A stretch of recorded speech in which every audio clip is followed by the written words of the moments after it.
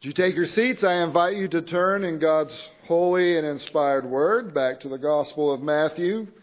Matthew chapter 5, where we will read verses 27 through 32. 5 whole verses. Now, we're not going to cover all of that whole 5 verses a day. I don't want to overwhelm you all at once with covering such a huge portion of Scripture. But within these few words, I want to read these two sections together, even though most of your Bibles separate these two sections. I want to read them together because Christ is holding them together. They work together. We're gonna deal with the first part this morning, and Lord willing, deal with all of it together next Lord's Day. Matthew 5:27 through 32, practicing Christ's fidelity in heart and conduct. You have heard that it was said, "You shall not commit adultery." But I say to you that everyone who looks at a woman with lustful intent has already committed adultery with her in his heart. If your right eye causes you to sin, tear it out and throw it away. For it is better that you lose one of your members than that your whole body be thrown into hell. And if your right hand causes you to sin, cut it off and throw it away. For it is better that you lose one of your members than that your whole body go into hell. It was also said, "Whoever divorces his wife, let him give her a certificate of divorce." But I say to you that everyone who divorces his wife, except on the ground of sexual immorality, makes her commit adultery, and whoever marries a divorced woman commits adultery. Let's pray. Our Heavenly Father, as Jesus continues to speak to us and to impress deep within our hearts and within our souls what you have always revealed concerning yourself, what that requires of us, what we are incapable of giving, and yet what you have been pleased to give us. Lord, help us not to run from or to shirk away from the difficulties of these penetrating words of Jesus Christ. But may we not only have a true sense of our sin, but a true apprehension of your mercy to us in Christ as we listen this morning. Help us, we pray, for we pray this in Jesus' name. Amen.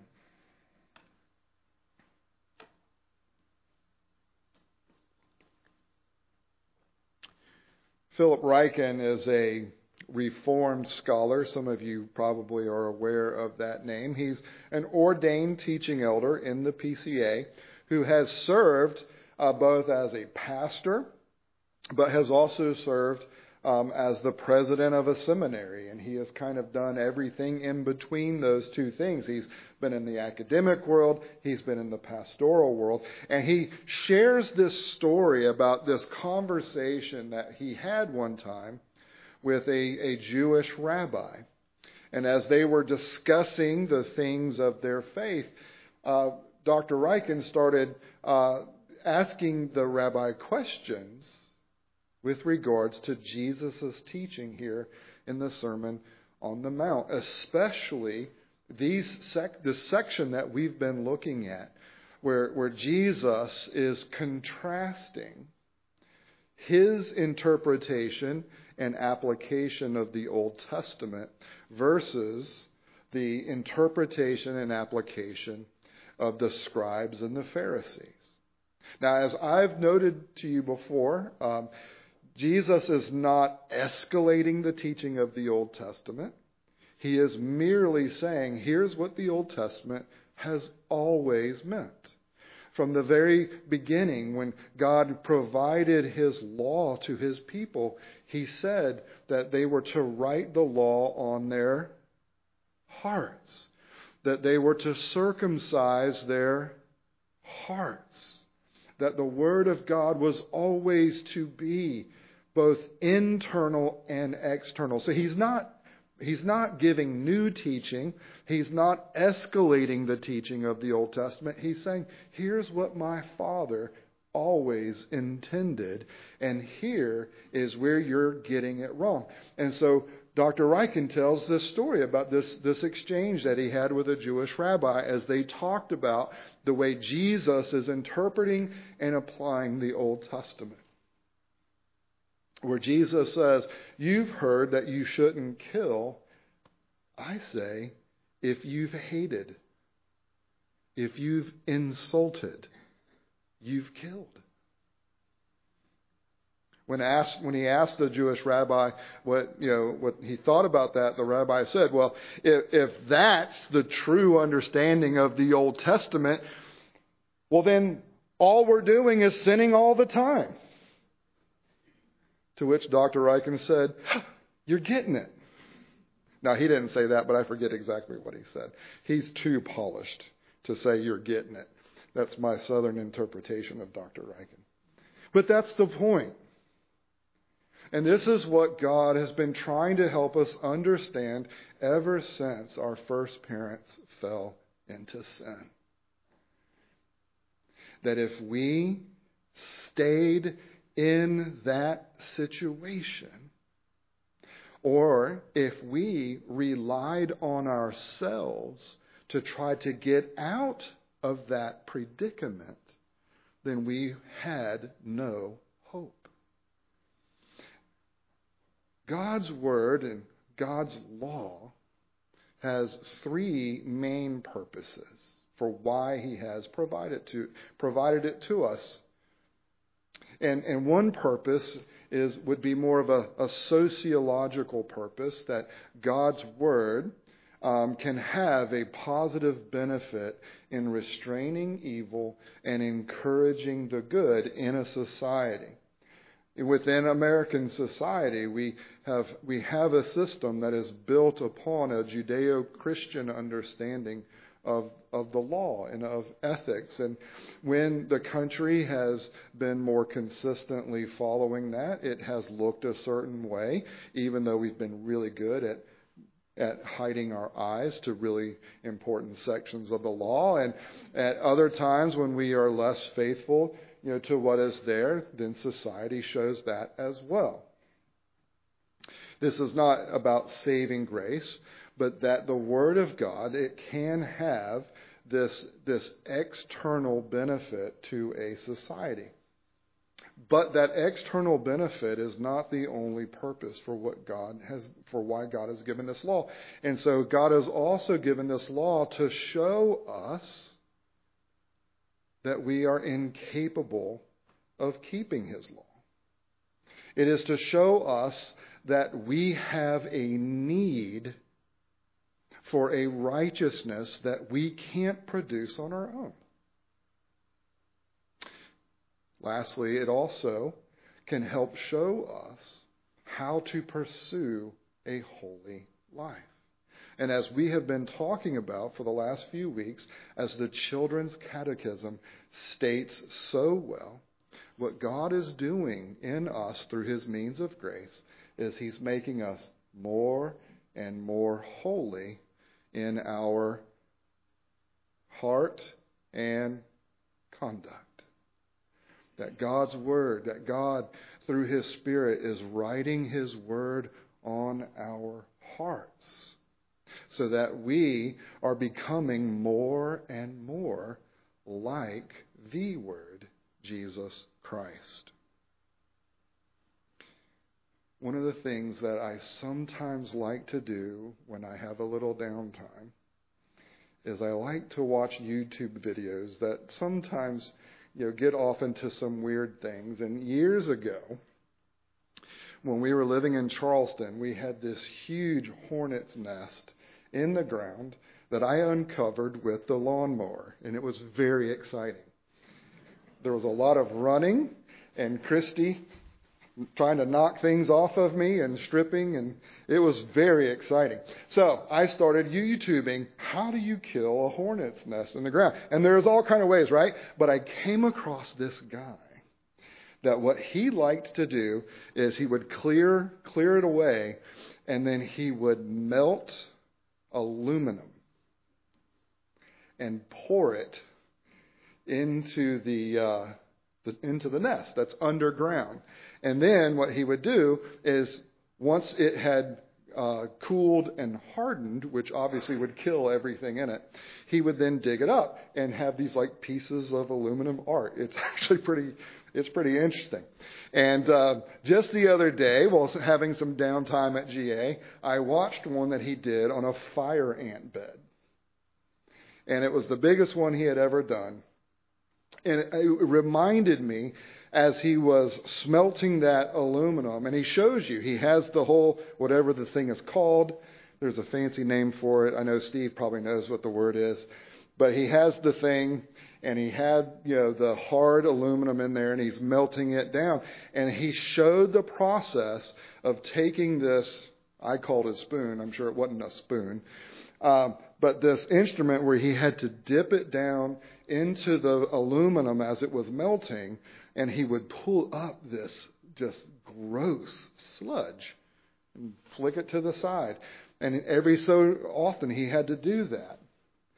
And he talked about that if he doesn't remove the dross, that the aluminum won't have the right consistency to accomplish what he's trying to do. Now, we just sang that classic hymn, How Firm a Foundation, that we have in the Word of God and what God is doing with His Word. Where the design He has for His Word working into the depths of our hearts and our souls is to remove the dross. He's purifying us. And it's a process that's going to happen under heat. It's not a pleasant process, but the result is beautiful and amazing. And what we have to do is come to that end of ourselves where we pray to the Lord, empty us of ourselves, empty us of our sin, and fill us with yourself. Fill us with your truth, your goodness, and your beauty. And so Jesus has already confronted us about this sacramental obedience and devotion that we are to give back to the Lord because of the grace of Christ within us. As Christ has taken up residence within us, and as Christ is forming Himself within us, as He is shaking us up and as He is changing us, and by His grace making us to resemble Him more and more. Within this process, He has to confront us that it's not just about external conduct. Because when you make it about external conduct, as the Pharisees were doing, they were changing the law. They were making the law simpler. They were making the law more easy to do by focusing on the externals. I've never physically murdered anyone, so I have never broken the sixth commandment. And Jesus says, have you insulted somebody? And not just insulted them to their face. Have you ever thought in your heart, that idiot? As we said last week, have you ever felt the need to bless someone's heart? You don't have to physically kill somebody to destroy them. Words will destroy a person. Words that are spoken to someone at an early age can forever set their lives on a trajectory that leads them into self-harm their entire lives. You don't have to kill someone to murder them. Now Jesus goes from preaching to meddling. You don't have to physically engage in adultery to be unfaithful. The principle is still the same. The principle is still what is going on in your heart and how is that reflecting itself in your words and in your actions. How are your words and actions revealing what is in your heart? The two must be held together. And yes, once again, just in case someone thought that they had kept the sixth commandment perfectly, if they were willing to say, oh, I've never insulted someone. I've never thought someone was an idiot. I've not broken out. Okay, well, let's get to desire. Have you ever set your desire on an object in a way that was contrary to God's design?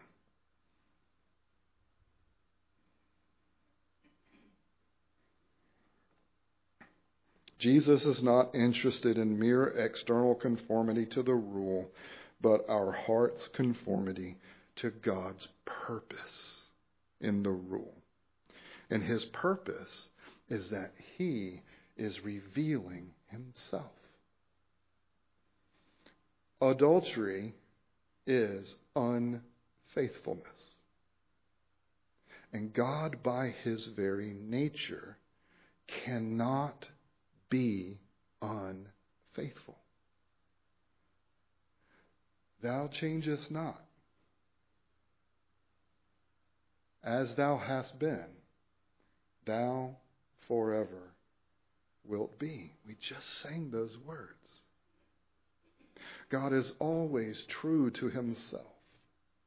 God is always faithful to who he is, the purposes that he has, the actions that he engages in, the reasons for those actions. There's not one aspect of God's existence where someone can say that he is unfaithful.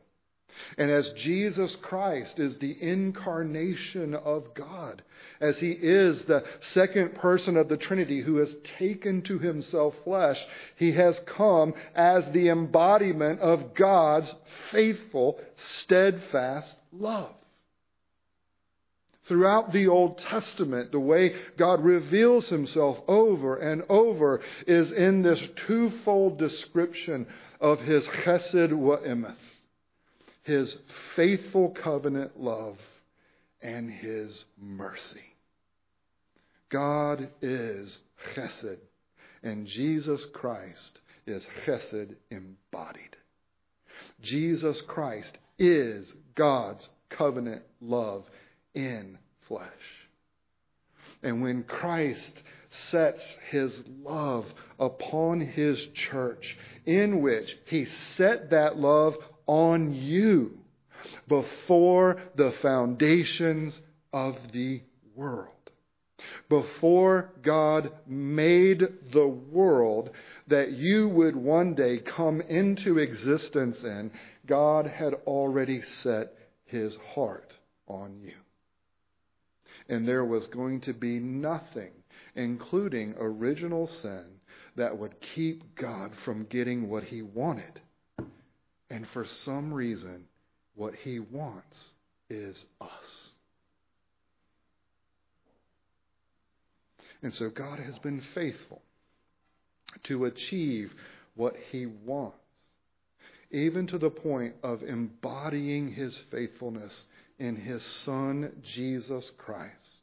That even when Jesus at times, in dealing with the lack of faith in his own disciples, would say, oy vey, how much longer do I have to live? with this faithless generation, it wasn't an expression of, well, I'm tired of you and I'm done with you. It was an expression of anticipation of, I cannot wait until we get to be together what we will be. And until that time comes, there is dross within you that must be sanctified. And that dross goes all the way to the depths of your heart's desire. And the reality is, beloved, as God has made us in His image, He has made us desirers. And He has provided us the proper objects of those desires.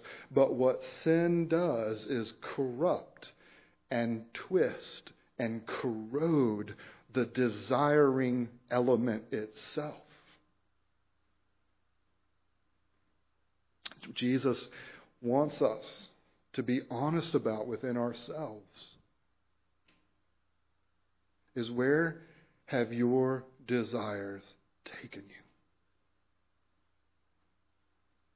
you? Is it wrong for a man to desire a woman in marriage? Well, those of you who came to the Song of Solomon class, we talked about that a lot. No, it's a blessing from God that God has gifted humanity with. But what sin does is it twists and it corrupts. And by the way, the perspective of the Song of Solomon is from the woman's perspective.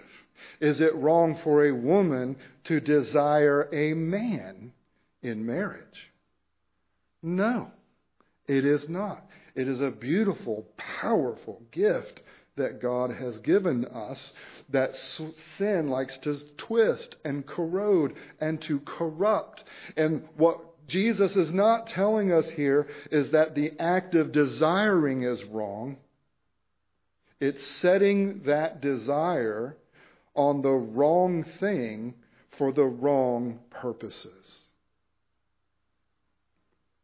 If you are married and there is not a desire between partners, between husband and wife in the marriage, there's a problem. There are things that need to be worked on. The issue is not the desire. It's the way the desire is being mismanaged here. And when a man or a woman sets their desire on another person that is outside of the design that God has for that relationship, what Jesus tells us is that we are contradicting His faithful love. The entirety of the Old Testament story of God's people is a story about how they were an adulterating people who constantly chased after false gods. And God, in His faithfulness, did not give up on them. That passage that we read from Joel 2 and the call to confession is God having told His people that He is going to come and He's going to judge them because of their spiritual adultery. Even within the announcement of the coming judgment, still says to them, yet even now, return to me. Come back. Come back with fasting and with weeping and with mourning, and rend your hearts, not your garments. In the Middle East, even to this day, when people are experiencing grief and when they are revealing that grief as it is described in the New Testament, as you can see it today, people would literally tear their clothes and they would throw ashes up into the air and cover themselves with ash, and they would tear their clothes. And what God is saying is, I don't want that. I don't want that mere outward show of something. I want you to rend your hearts. because your adultery is coming from your heart. And he says, repent to me, for I am gracious and merciful, and I relent over disaster. The repentance to which God calls us as his people is not a repentance to try to get something from God, but it is to embrace what God gives. And so notice, how seriously should we take the desires of our heart? How seriously should we take the calling that we have as God's people to reflect his faithful love? Well, Jesus says that this issue is so serious that, one, if we don't take a serious note of this, not only will it wreck ourselves, it will wreck our marriage, which is why in 31 and 32, Jesus goes from talking about adultery in the heart to talking about divorce. And we'll get to that, Lord willing, next Sunday. But if you don't take this stuff seriously in the way in which you are learning to shepherd your heart or to guard your heart, as we read 3 weeks ago from Proverbs 4, that we guard the heart, for from it flow everything in life. If we are not guarding our heart and the desires of our heart, if we let them run about and go after the wrong things, or to go after the right things but the wrong way, what happens is we set ourselves on a trajectory in which we are cultivating within ourselves the very dissatisfaction that is leading us to desire and crave to begin with. You crave because you were meant to crave, and sin has corrupted the craving process. In redemption, God is helping us to learn how to develop contentment. He's trying to help us learn how to develop and to appreciate satisfaction. He wants us to cultivate the things that lead to joy and happiness. What he doesn't want us to do is cultivate habits and practices that lead us to enslave ourselves from the very thing he has freed us from. He has not redeemed us in order for us to run back into Egypt. He has redeemed us in order that we would walk with him as we move from Egypt to the promised land. And you and I, as we are on that pilgrimage with Christ, going from this world to the world to come, going from this world in which our existence is one of forgiveness yet still sinning, to that existence that we will have where we will never sin again, but we will live in the full appreciation of who God is and what he has done for us. In between those 2 points, beloved, you and I have to go through this process where he empties us of ourselves to fill us with that which is eternal and superior to the things that are created and that are rusting and decaying and going away because of sin. And so Jesus tells us, if we don't take this seriously, it will keep us from being who we are. How serious? Well, if your right eye causes you to sin, get rid of it. If your right hand causes you to sin, get rid of it. It's better to limp into the eternal kingdom where you will receive your new body than to cling to the lusts of the flesh, which will lead you to hell. John Owen, in his famous work, The Mortification of Sin, states it very simply for us. You better be killing sin or it will be killing you.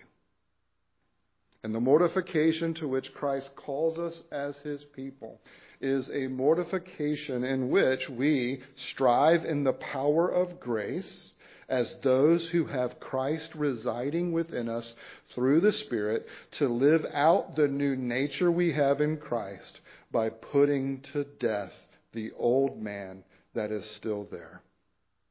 And by cultivating the habits and practices that deepen our appreciation of who God is and who we are in Christ.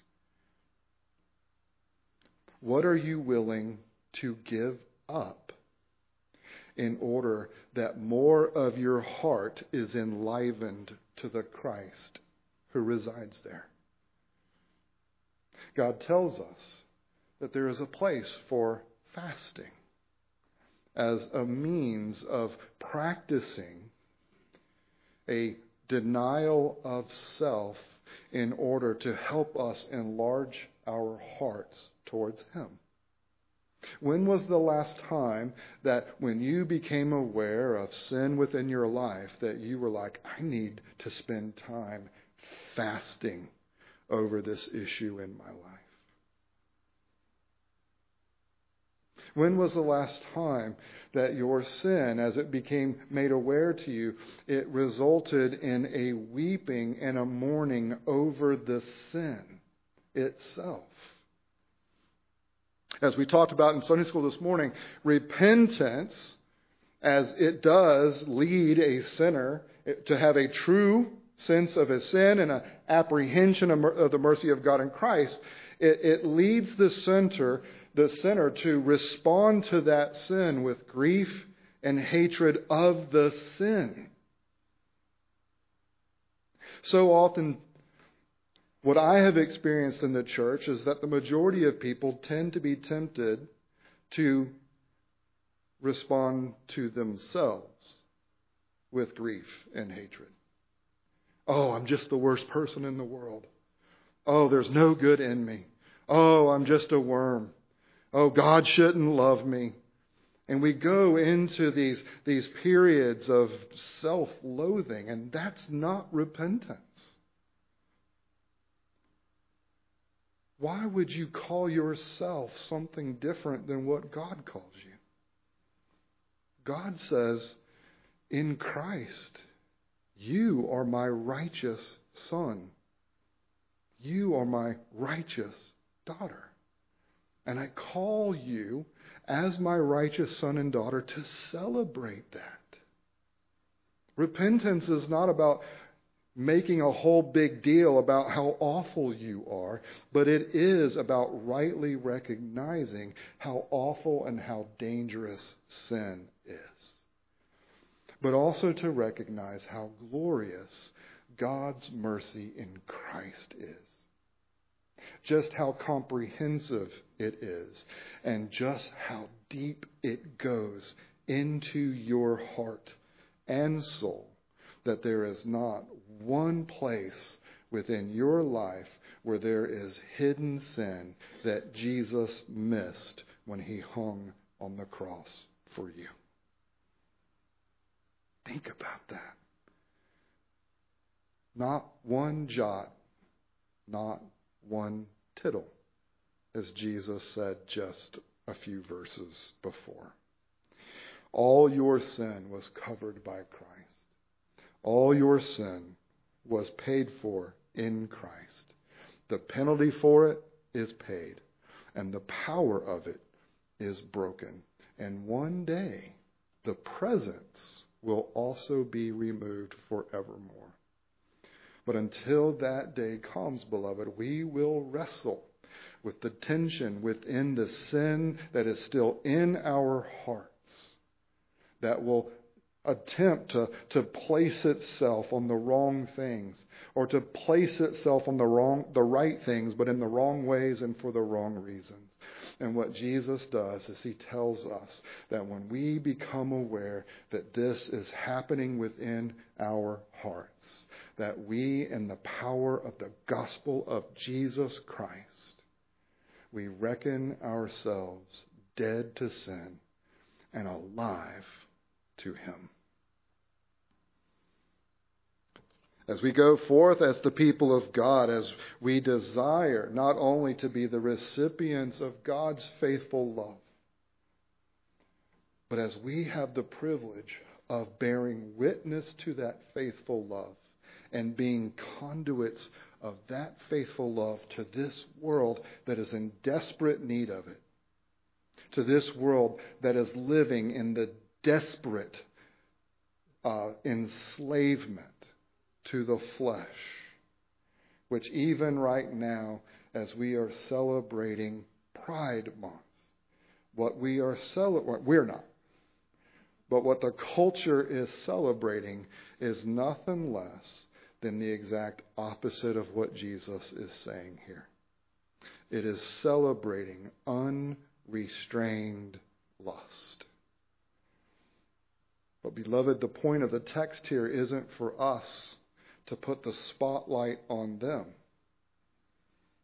It's to put the spotlight on our own hearts. Where is lust unrestrained within me?